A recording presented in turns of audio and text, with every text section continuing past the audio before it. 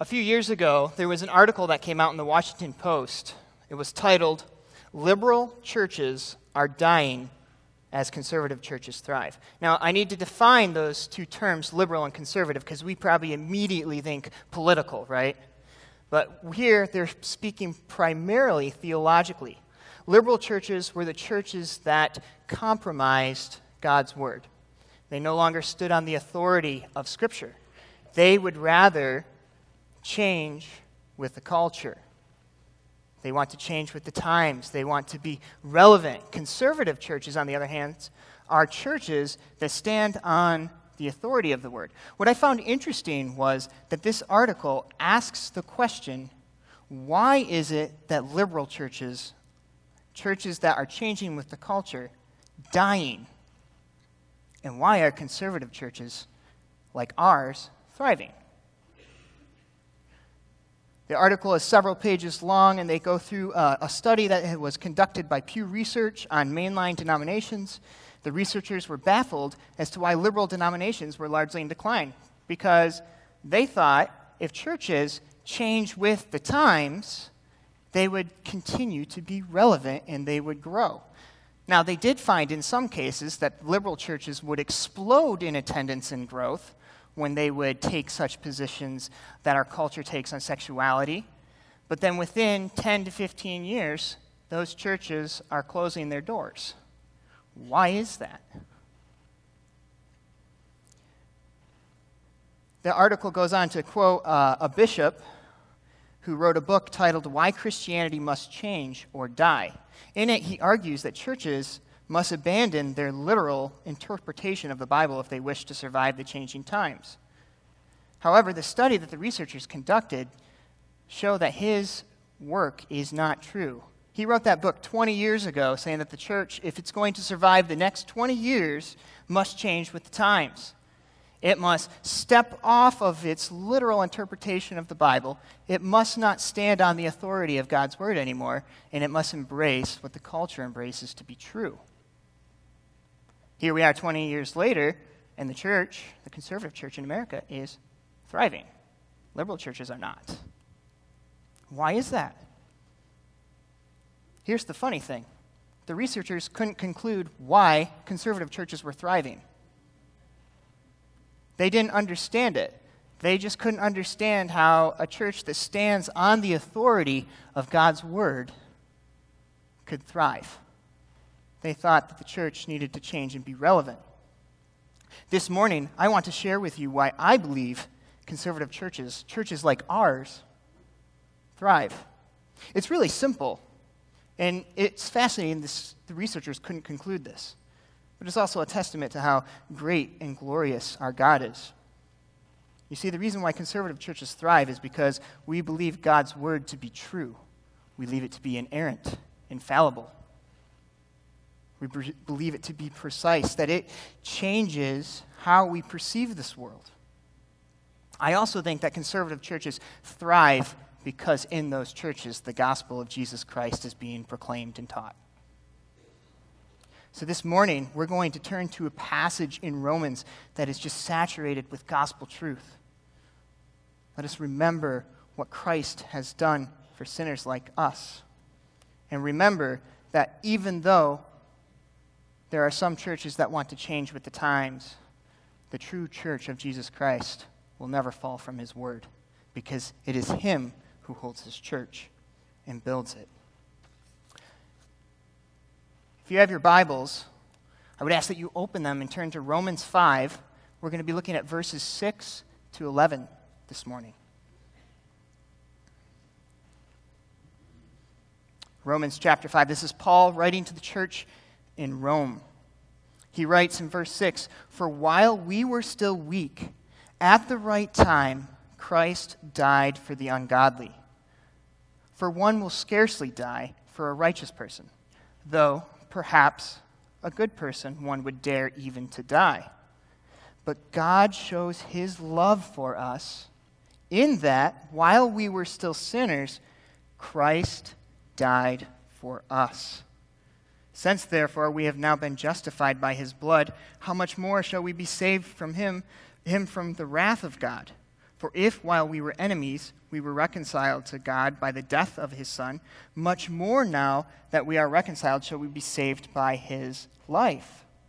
More than that, we also rejoice in God through our Lord Jesus Christ, through whom now we have received reconciliation. Let's turn now to our first point. It is for the ungodly that Christ has died for.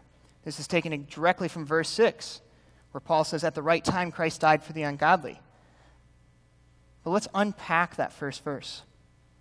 What does Paul mean when he states, while we were weak? The NIV translates it to powerless, which I like that translation a lot. What Paul is talking about here is the condition of humanity after the fall. For the past several months, we've been in the book of Genesis, studying Genesis, and we saw that things were great up until Genesis 3, and then the fall happened. What happened at the fall, and how does it affect us as humans? See, our natural condition, our current state of being, is that of sin. We've been affected by sin. The whole of our being is affected by sin. So what does that mean for us when we live our day-to-day lives? It means that our moral ability is compromised by sin. So now it's moral inability, which essentially means we cannot choose the things of God on our own. That we are enslaved to our sin now. That sin affects everything we do. Another way to put it is we're spiritually dead.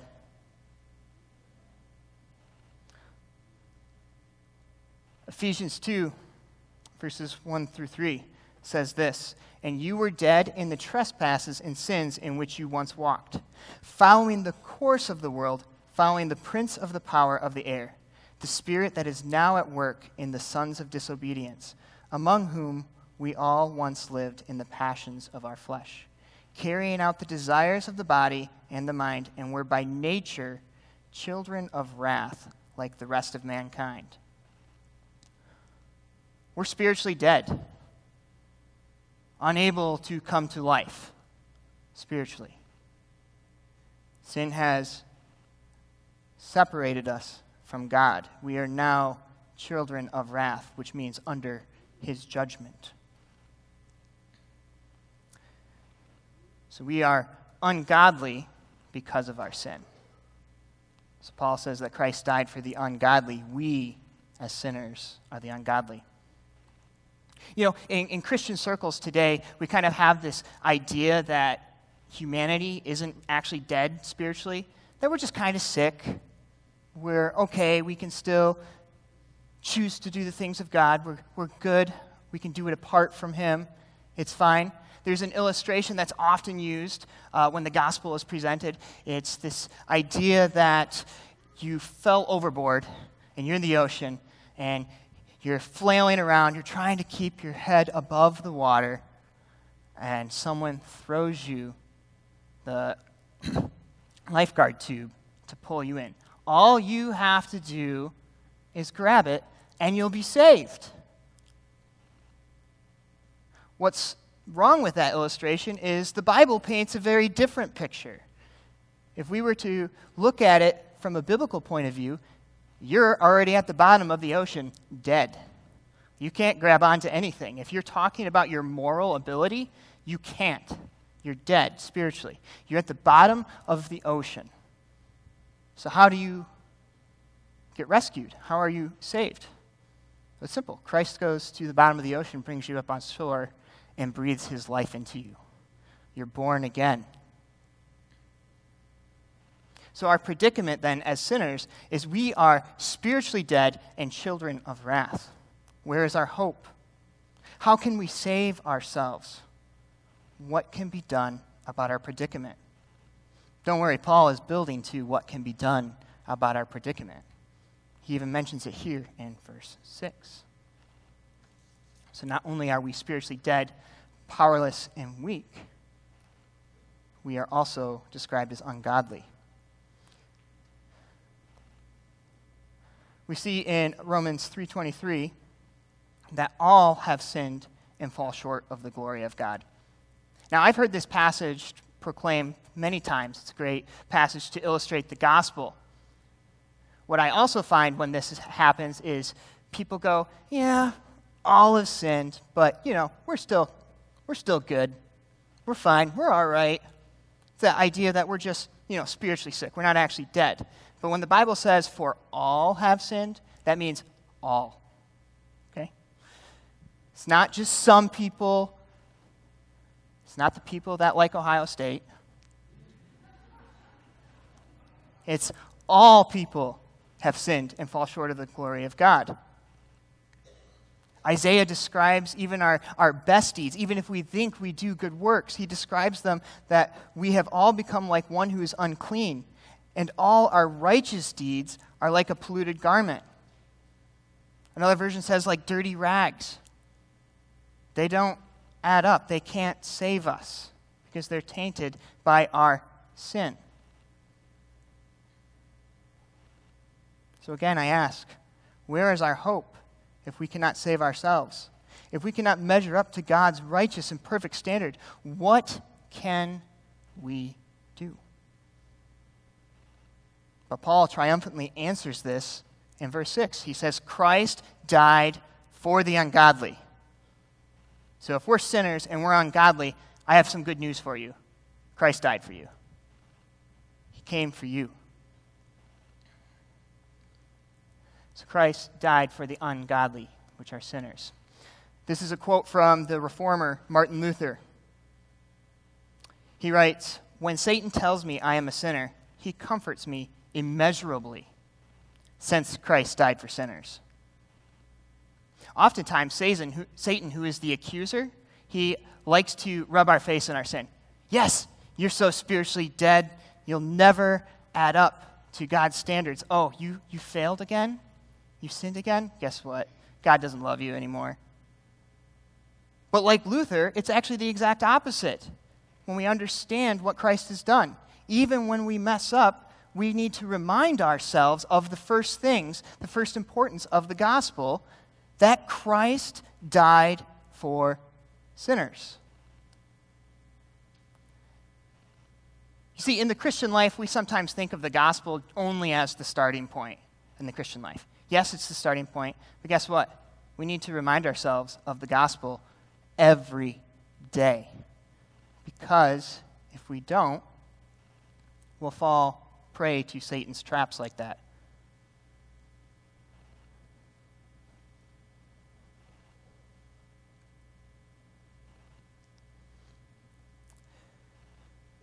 Paul furthers this logic of how deep and amazing and marvelous it is that Christ died for sinners by then talking about how one would scarcely die for a righteous person, and one would dare to die for a good person. You see, Christ is dying for the worst kind of people, the worst of us.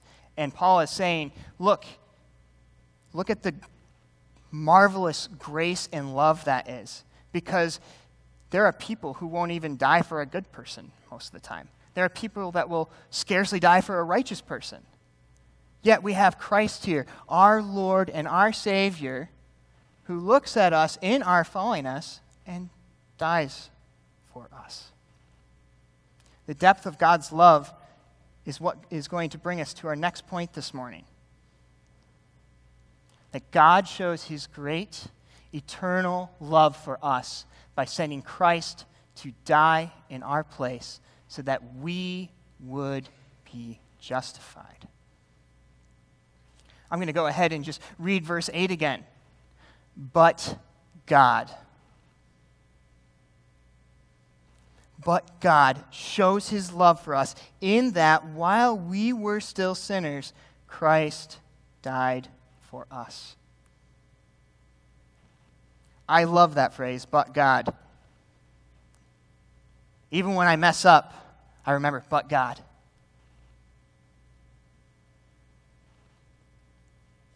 Even when Even when I fall short when I'm driving, you get stuck behind that slow person, you're like, and you get frustrated, impatient. Even when I fall in that regard, I remember that Christ died for me. And that because he died for me, I can now live for him. See, given our predicament as sinners who could not save ourselves, this was the triune God stepping in to demonstrate his great eternal love for us in the act of salvation. We need to talk about the wrath of God now. There is this notion in Christianity today that God the Father is the wrathful judgment one, and Jesus is the good, loving God. And that what happened at salvation is God was just so angry, and he just wanted to spill blood. He just wanted to kill someone. So Jesus goes, I'll do it. This is a false dichotomy. This is a lack of understanding the triune God and his nature. So I have a couple points in helping us think through the wrath of God. First, we need to understand the nature of God, his character. When we truly understand that God is holy and what that means for us as sinners, we begin to see the depth of our need. And yes, that this makes God a just God for executing his judgment against sin. If God did not execute his judgment against sin, he would not be a just God, a righteous God. He detests sin. Sin is contrary to who he is. So first off, with the wrath of God, he has to judge our sin. He must judge our sin. He can't let it go unpunished, or he would be unjust. Secondly, God the Father actually is loving.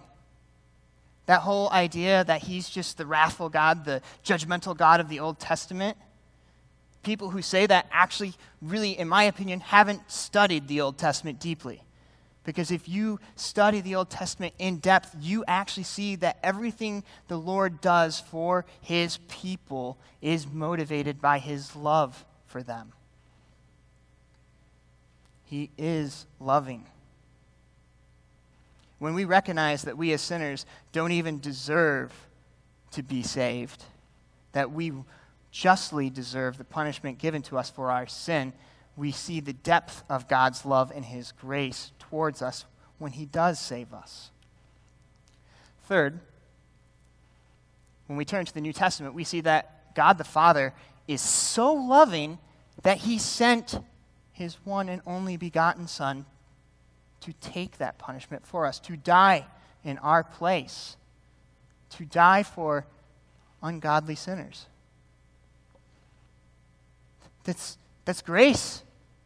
That's marvelous love that he has towards sinners. And this is something that was decided in eternity's past. So I titled this sermon, The Great Eternal Love of God, for a reason. Because God's love was eternal. You see, when the fall happened, it wasn't like God had to scramble and go, okay, what's plan B? What can I do? No, his plan all along was to demonstrate his great love, to demonstrate his attributes, his perfections. So love is the primary motivating factor. So the grand plan of redemption is a demonstration of God's love. This is comforting because sometimes we ask, why did the fall happen? Why didn't God stop it? I don't presume to know what God was thinking, but I do know that this was his way of showing his love, the greatest demonstration of love the world would ever know. And this salvation from this plan of redemption is only possible through the blood of Jesus Christ. Don't buy into the lies of the world that you can take whatever path you want to get to God. as if God's on this big mountain and you can take any path up to get to him. There's only one way you're saved, and that's through Christ, by his blood. So what do we as sinners do then with this news? We accept the free gift of salvation. We repent of our sin, and we place our faith and trust in the Lord. So today, as you're hearing God's word proclaimed to you, you're going to be one of two people here in this life. Either you are saved and you're in Christ already, or you're not. You're outside of Christ and under the wrath and judgment of God.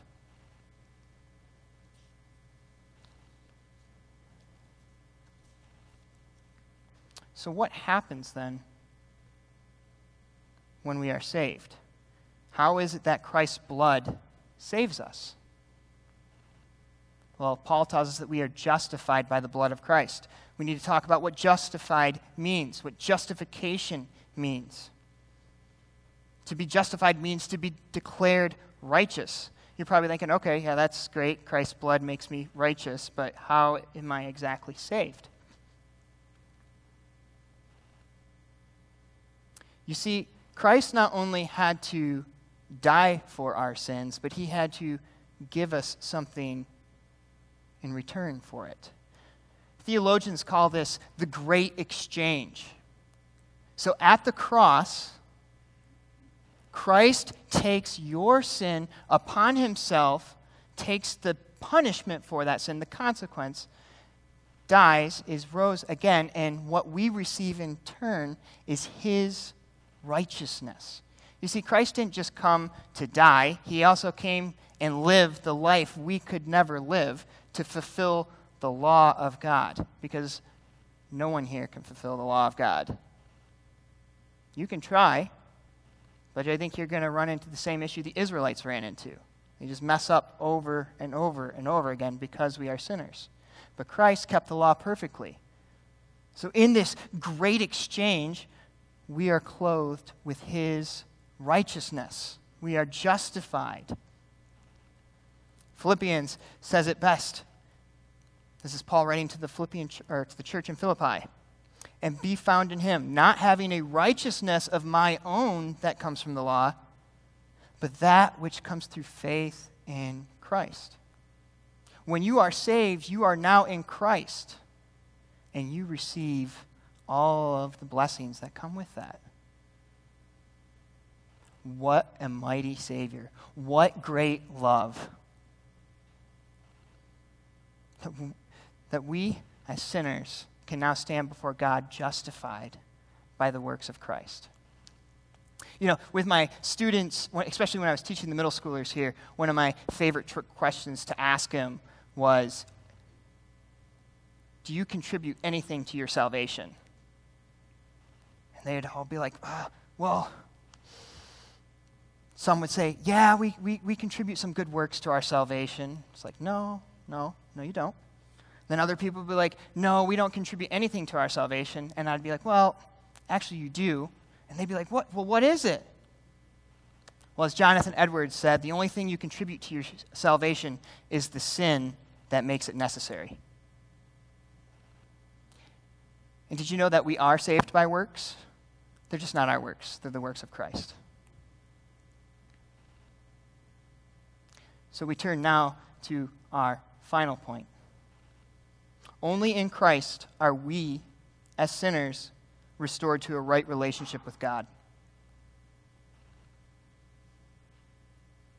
See, we're not only saved by the blood of Christ and now in him, we're also reconciled to God the Father. This is huge. Because remember, at the fall, we're separated from the God who made us because of our sin. No way to bridge that gap. We can't do it alone. But through Christ's work on the cross, we are reconciled to God the Father. Romans 8:15 says it this way, "For you did not receive the spirit of slavery to fall back into fear, but you have received the spirit of adoption as sons, by whom we cry, Abba, Father." Referring to God as our Father is something for those only in Christ.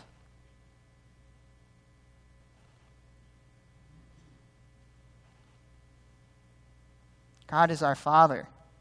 It is so wonderful that we can now relate to him as Father, that we can go to our Heavenly Father. What a tremendous comfort and joy that is.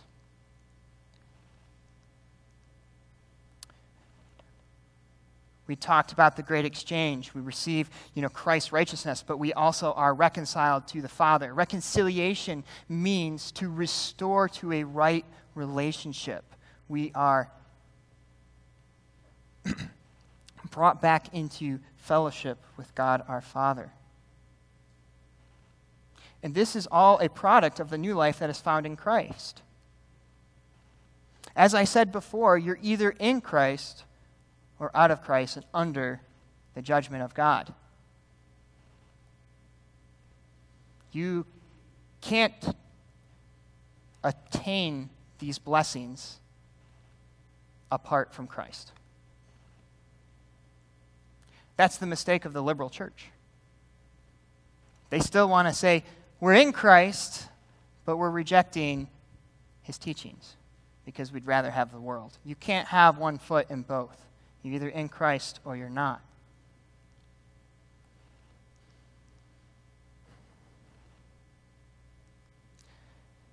So we receive his righteousness and are justified. And our response then to being in him is to live for him. Some people receive the gospel, they hear it, and they're like, good, got my fireproof insurance. I'm going to heaven. I'm going to continue living how I want. No. A true response to the gospel of our Lord Jesus Christ is submitting to his word, to living for him. And that is a joyous thing.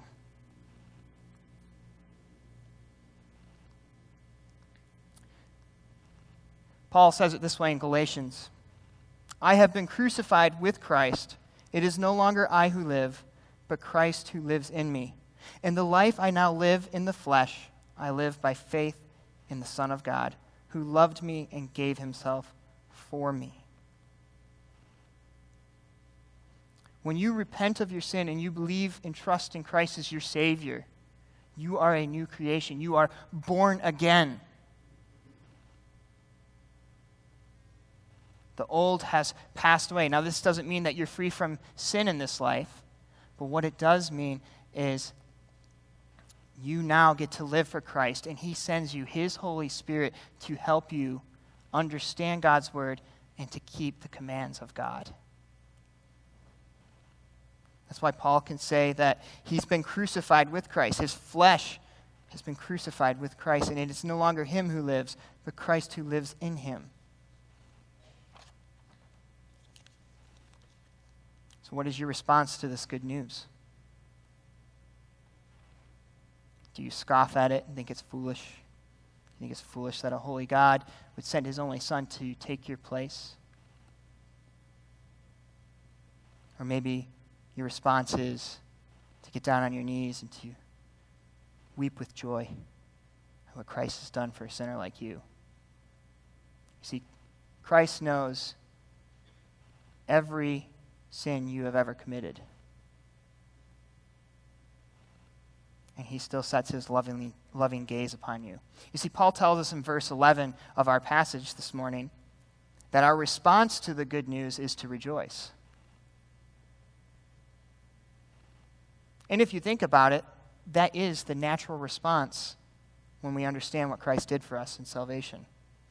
When we understand the great depths of his love and what Christ did, we have nothing else to do but rejoice and to live for him.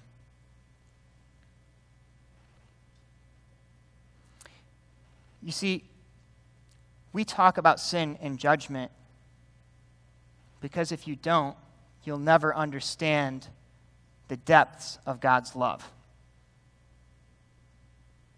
There are Christians that say, oh, just don't talk about the bad stuff. Just share Jesus with them. Okay, but who is this Jesus and what has he done? Why did he come? You can talk about love all day long, but if you don't place love in its proper context by sharing the bad news, you'll never understand the depth of God's love. And when you understand the depth of God's love, you rejoice. And you recognize that God would have been totally just to not make a way for salvation at all. But he did. His grace is amazing, as the hymn says. His love is deep.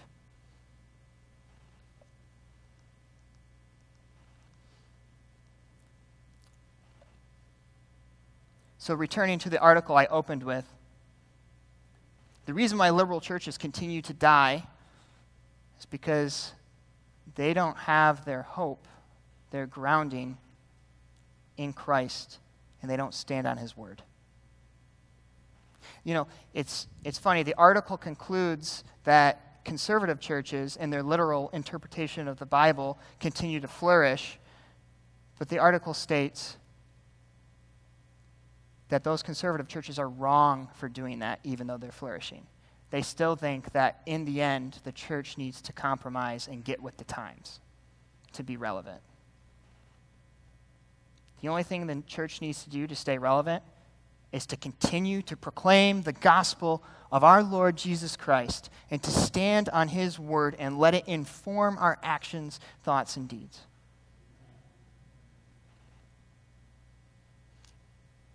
So today, First Baptist Church, I want you guys to continue to stand on the word. I want you guys to remember the gospel of Jesus Christ every day so you can continue to live for him, to have the strength to fight against your sin, to fight against temptation, to stand firm. We're living in a culture that is growing increasingly more hostile to Christians.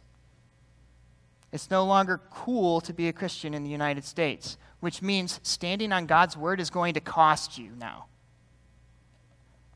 Don't waver from his truth. If that's anything you take away from today, is believe the gospel of Jesus Christ and don't waver from his truth. Stand firm. So I have several questions for you as we close our time here. First, do you know Christ? Have you come to him yet? If you have not, don't delay. Come to him. Here's the good news. He's not going to turn you away. There's nothing that you could do that would be so bad for him to turn you away. Come to him. He is gentle and lowly, and he's going to give you rest. You know, last week at VBS, we talked about the gospel of peace. So our response to the gospel is one of joy. But guess what? When we embrace and believe the gospel, we have peace.